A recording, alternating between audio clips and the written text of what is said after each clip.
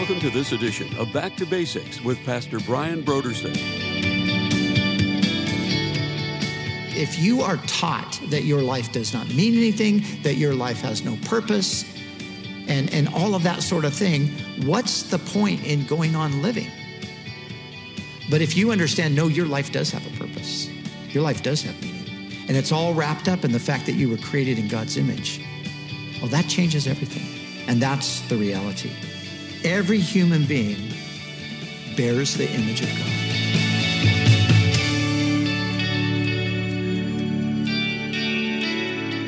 Today on Back to Basics, Pastor Brian continues his study in the Gospel of Mark.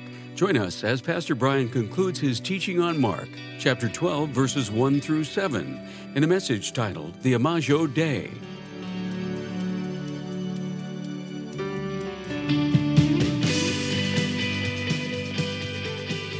Now, here's Pastor Brian. So he says the idea that human life is special, that's a religious idea. It's not based on reason, and of course he rejects it. But then listen to what Peter Singer thinks beyond that. If a house were on fire, I'd save 200 pigs before saving one human child. See, that's where this thinking goes, because a human is no more valuable than a pig. Now, his friend, I would imagine they're friends, they think the same, Richard Dawkins, he said this. He said, any fetus is less human than an adult pig. Now, this is ironic coming from a biologist, because he should know that a human fetus there's no connection between a pig and a human, right? He should know that. But of course, this is probably just rhetoric on his part. If he really does think that, then he needs to go back to school. But this is the mentality.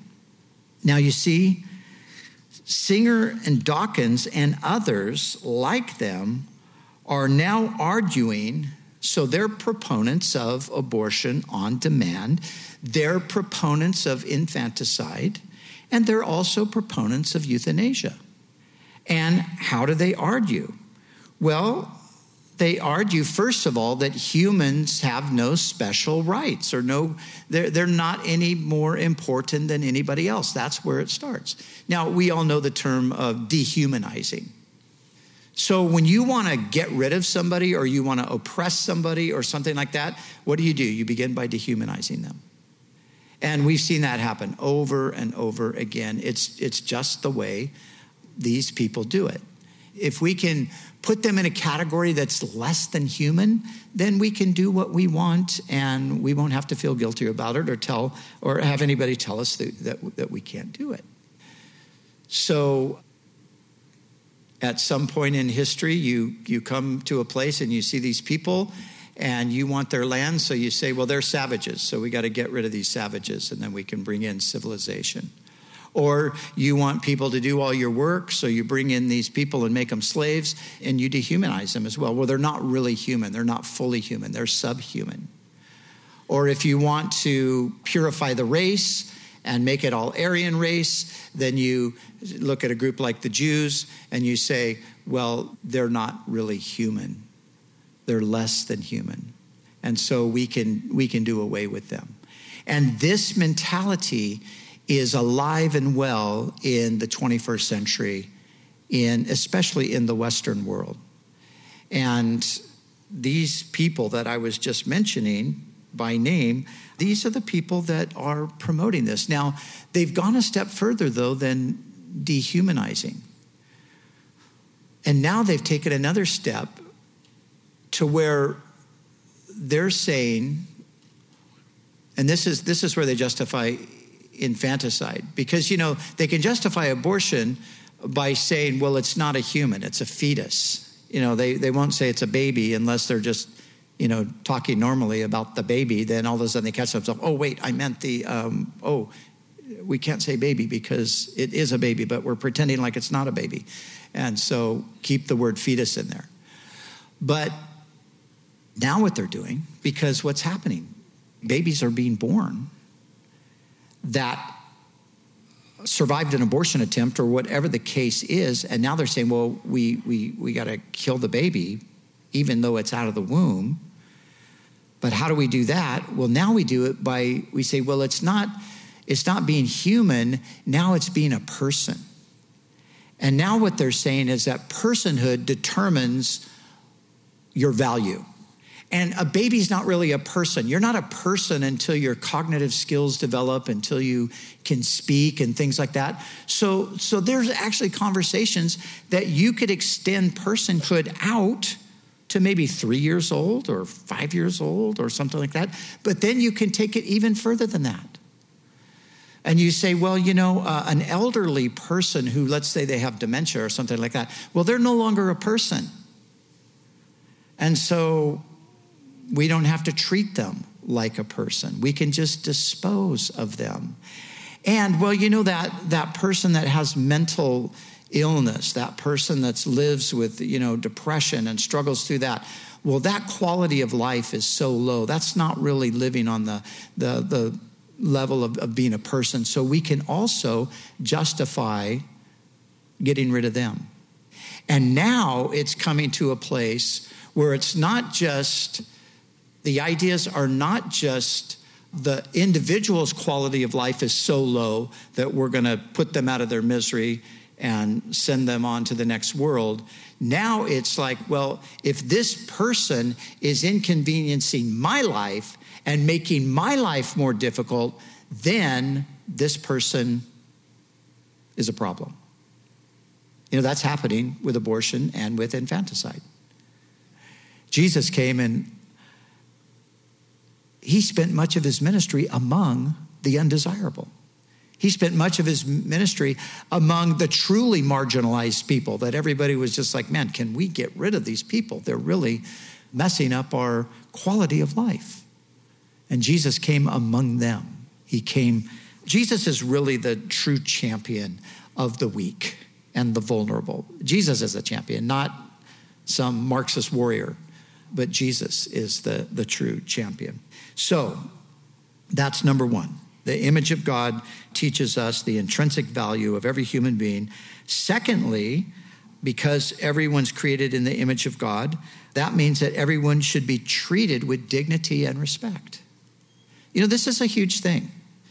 And it's interesting to me that in the years I've been teaching and preaching and so forth, which are many years now, this idea about people being God's image bearers, although it's always been there and it's part of the biblical text, taking it and understanding it and applying it is something that is kind of new, maybe over the last decade, where theologians and Christian thinkers have kind of start to come out and say, if we just understand this as a reality, this will change the way we think and the way we deal with people. And it's really true. You see, if I look at somebody who, in whatever way is undesirable, you have in your own mind a picture of like the people that, those people, man, they are a problem, or whatever it is, whoever it might be. If you see that person as an image bearer, it changes everything. Because suddenly you're like, well, yeah, that's the way they are right now. But actually, underneath all of that, there's a person who was made in God's image. So I might not agree with somebody. I might have strong feelings in the opposite direction or any of that sort of thing. But my dealings with them are going to be respectful. And I'm going to remember that I'm dealing with another image bearer here. So that's the second thing. The third and final thing, we're talking about the things that we deduce from being created in God's image. The third and final thing is that we can rejoice and enjoy human accomplishments, recognizing that even if those accomplishments are made by sinners rather than saints, I'm using the word sinner very loosely here, we're all sinners. I met somebody the other day, and I met these people. Some of you might have seen that I had a branch fall on my car when I was driving. Maybe you saw some of that. And, busted my windshield, stopped my car in the middle of the road. And I'm fine, obviously. But I made a whole lot of new friends. All the people that came out of their house to see what happened, they thought there was a big car crash or something. So anyway, we're standing there talking, and I met this one young lady. She came. She's a very nice and kind young gal, Christian girl, and we started talking. And then the next guy comes out, and so she introduces me to him, and she introduces me as a pastor. And so it was a little tiny bit awkward, just the way she said it. And he looks at me and he goes, well, hi, I'm Bill. I'm a sinner. I said, okay, so we got that clear. That's good now. So just for more clarification, I'm a pastor sinner. So what I'm saying is, sometimes as Christians, here's what we do. We miss out or refuse to, be blessed in a sense by certain things that are beautiful or certain aspects of life that can be joyful or whatever. Sometimes we miss out on it because we think, well, that person's not a Christian. That song's not a Christian song, or that film is not about a Christian thing. And, not every Christian thinks this way, but some people do think this way. And in a sense, you kind of get robbed of blessings that are there that are due simply to the fact that human beings are created in God's image. So when you hear a beautiful song, you don't have to feel bad if you find out that it wasn't written by a Christian. You can just enjoy it as a beautiful song, because guess what? The person who wrote it was able to do that because God created them in his image. And they're just expressing that creative gifting that God put in them. I don't know if any of you guys have seen this film or heard about it or whatever. There's a movie out right now called Yesterday, and I went to see it on Friday night with my friend Dave, who's here from England. And the movie Yesterday is about this young British Indian guy who's a struggling musician. He's trying to make it, and he just never does. But one night he's riding his bike home, and there's a 12-second worldwide blackout. So for 12 seconds, the whole world goes black. And when it's all over, certain things have been deleted from history. So there's no Coca-Cola in this world. So he goes to a restaurant and he says, they bring him a Pepsi, and he goes, no, I'd like a Coke. And they're just looking at him like, what's a Coke?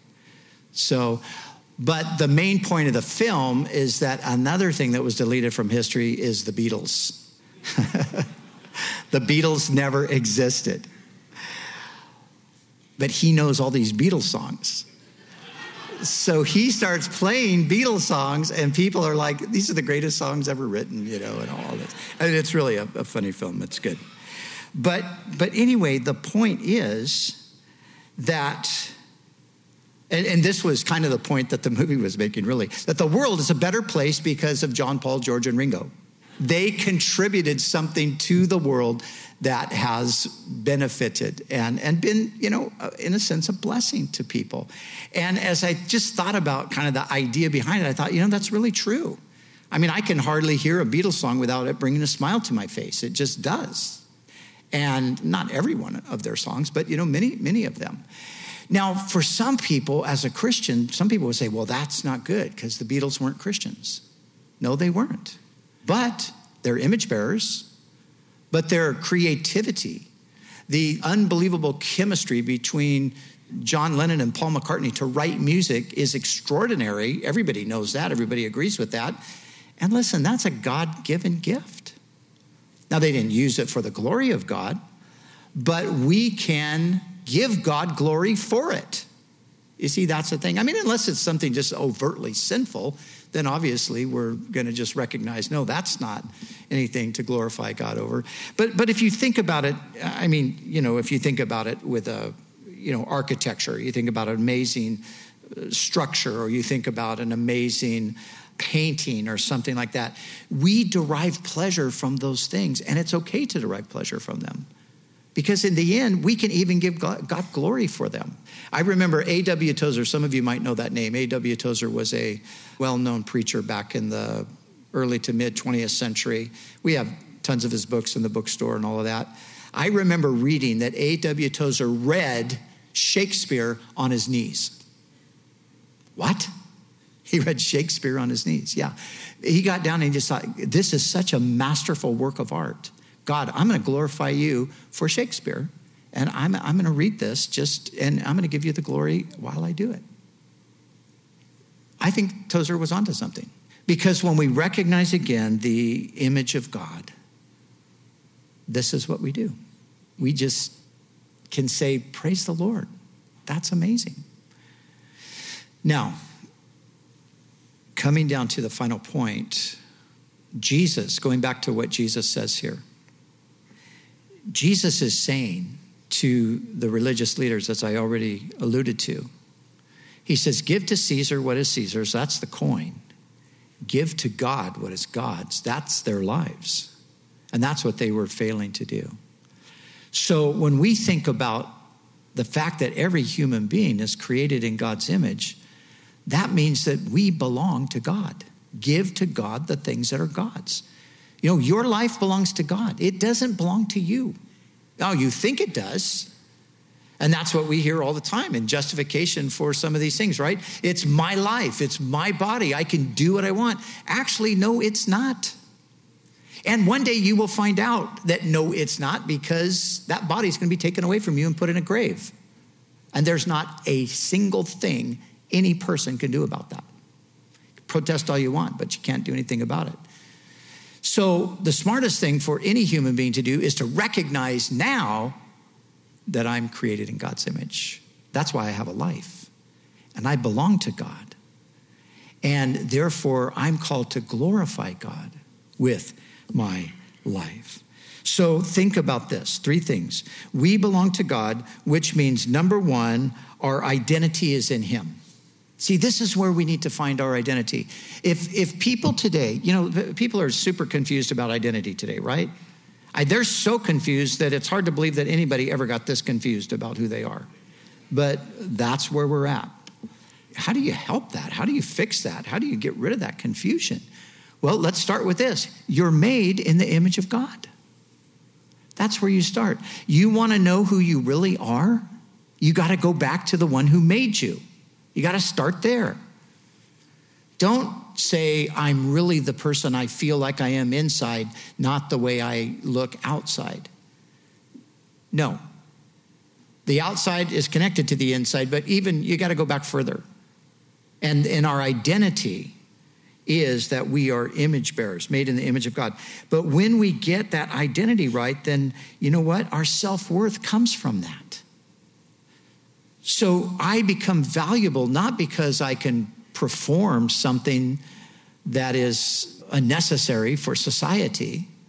I become valuable not because I'm a contributor, or I become valuable because I look the way people think other people ought to look, or any of those things. I am valuable because God made me in his image. That's my value. That's your value. That's the value of every person. And then thirdly, God made us in his image with a purpose. And so I have a basis to believe that there is a purpose for my life. My life means something. The suicide rate is up across the board today. And you wonder, why is the suicide rate increasing? Well, of course, there are many personal factors, I'm sure, that go into it. But the underlying thing is that if you are taught that your life does not mean anything, that your life has no purpose, and all of that sort of thing, what's the point in going on living? But if you understand, no, your life does have a purpose. Your life does have meaning. And it's all wrapped up in the fact that you were created in God's image. Well, that changes everything. And that's the reality. Now, every human being bears the image of God. Albeit, that image is marred because of sin. You see, that's the thing. The image is marred because of sin. And that marring is sometimes very, very clear. Sometimes it's not as clear. And one of the craziest things is you can see in people that manifests the worst characteristics of the sinful nature, you can see somehow, so paradoxically, you can see sometimes glimmers of the goodness of God, even breaking through that person. I shared this first service, and John Henry told me afterwards, we talked about Hitler a little bit. Hitler had a charming side. So if you weren't one of the undesirables, probably wasn't that bad of a guy to be around. How could he even have a charming side? Well, he was created in the image of God. But then John was telling me he watched this documentary on Pablo Escobar, the great, the drug cartel. And, this guy's responsible for the deaths of thousands and thousands of people, not to mention the drugs that, infected so many lives and destroyed people. But he said in the documentary, his son, who goes around speaking against drugs and all that, said he could not say a bad word about his father, though, because he was the kindest, gentlest, most loving man that he ever knew. Wow. So he's kind and gentle and loving to his child, but he'll kill anybody at the drop of a hat just because that's what he does. How does this work? Well, it's the marred image. And there are still those moments where, the reality of being created in God's image, who is love and grace and kindness, those will even break through in the darkest situation. But see, here's the thing. In Christ, what's happened in Christ is in Christ, the image of God is renewed in us. That's what happened. So when we come to Jesus, and Paul put it this way to the Ephesians, he said to them, put on the new self created to be like God in true righteousness and holiness. You see, coming to Christ actually begins a process of restoring God's image in us. That's what happens. So the image of God in us becomes clearer and clearer the more Christ indwells us and fills us. And that's why you can have a person who at one time in their life, the image of God was so marred, they were more like an animal than a person. And today, they're more like a person than an animal.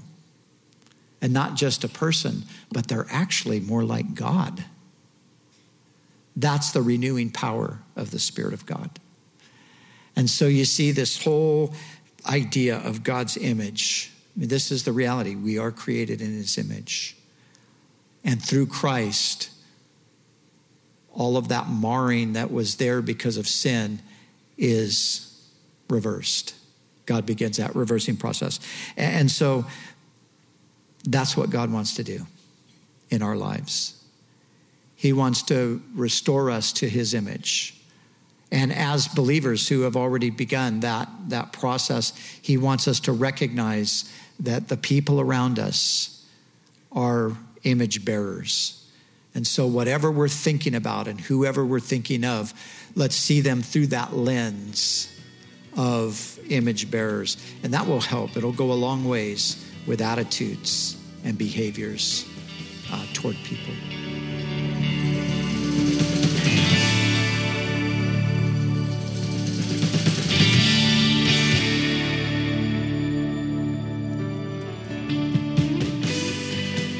And now let's join Pastor Brian as he shares about this month's resource from Back to Basics.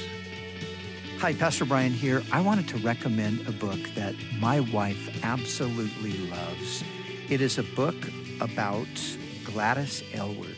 Gladys Aylward was a young woman who went as a missionary to China, and God used her in an extraordinary way. The book is written by Phyllis Thompson, and she is one of Cheryl's favorite authors. So for those of you that might be interested in missionary biographies and the story, especially of how God has used a woman like Gladys, this is a book for you. So I highly recommend A London Sparrow. That's the title of the book, A London Sparrow, the inspiring and true story of Gladys Aylward by Phyllis Thompson. Again, this month's resource is a book titled A London Sparrow, the inspiring and true story of Gladys Aylward by Phyllis Thompson. You can order the book A London Sparrow by going to our website, backtobasicsradio.com. Scroll down until you see the photo of it, and then click on the donate button. When you give a gift to Back to Basics, we'll send you the book, A London Sparrow by Phyllis Thompson, to encourage you in God's ability to use you for extraordinary things. It's our way of saying thank you for your generous support of this ministry.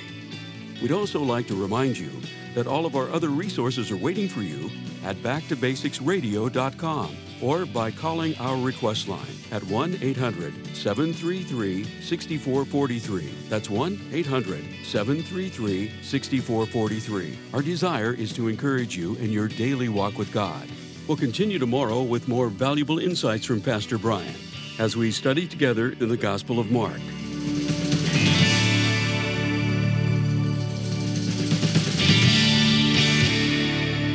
Back to Basics is the preaching and teaching ministry of Calvary Chapel, Costa Mesa, California.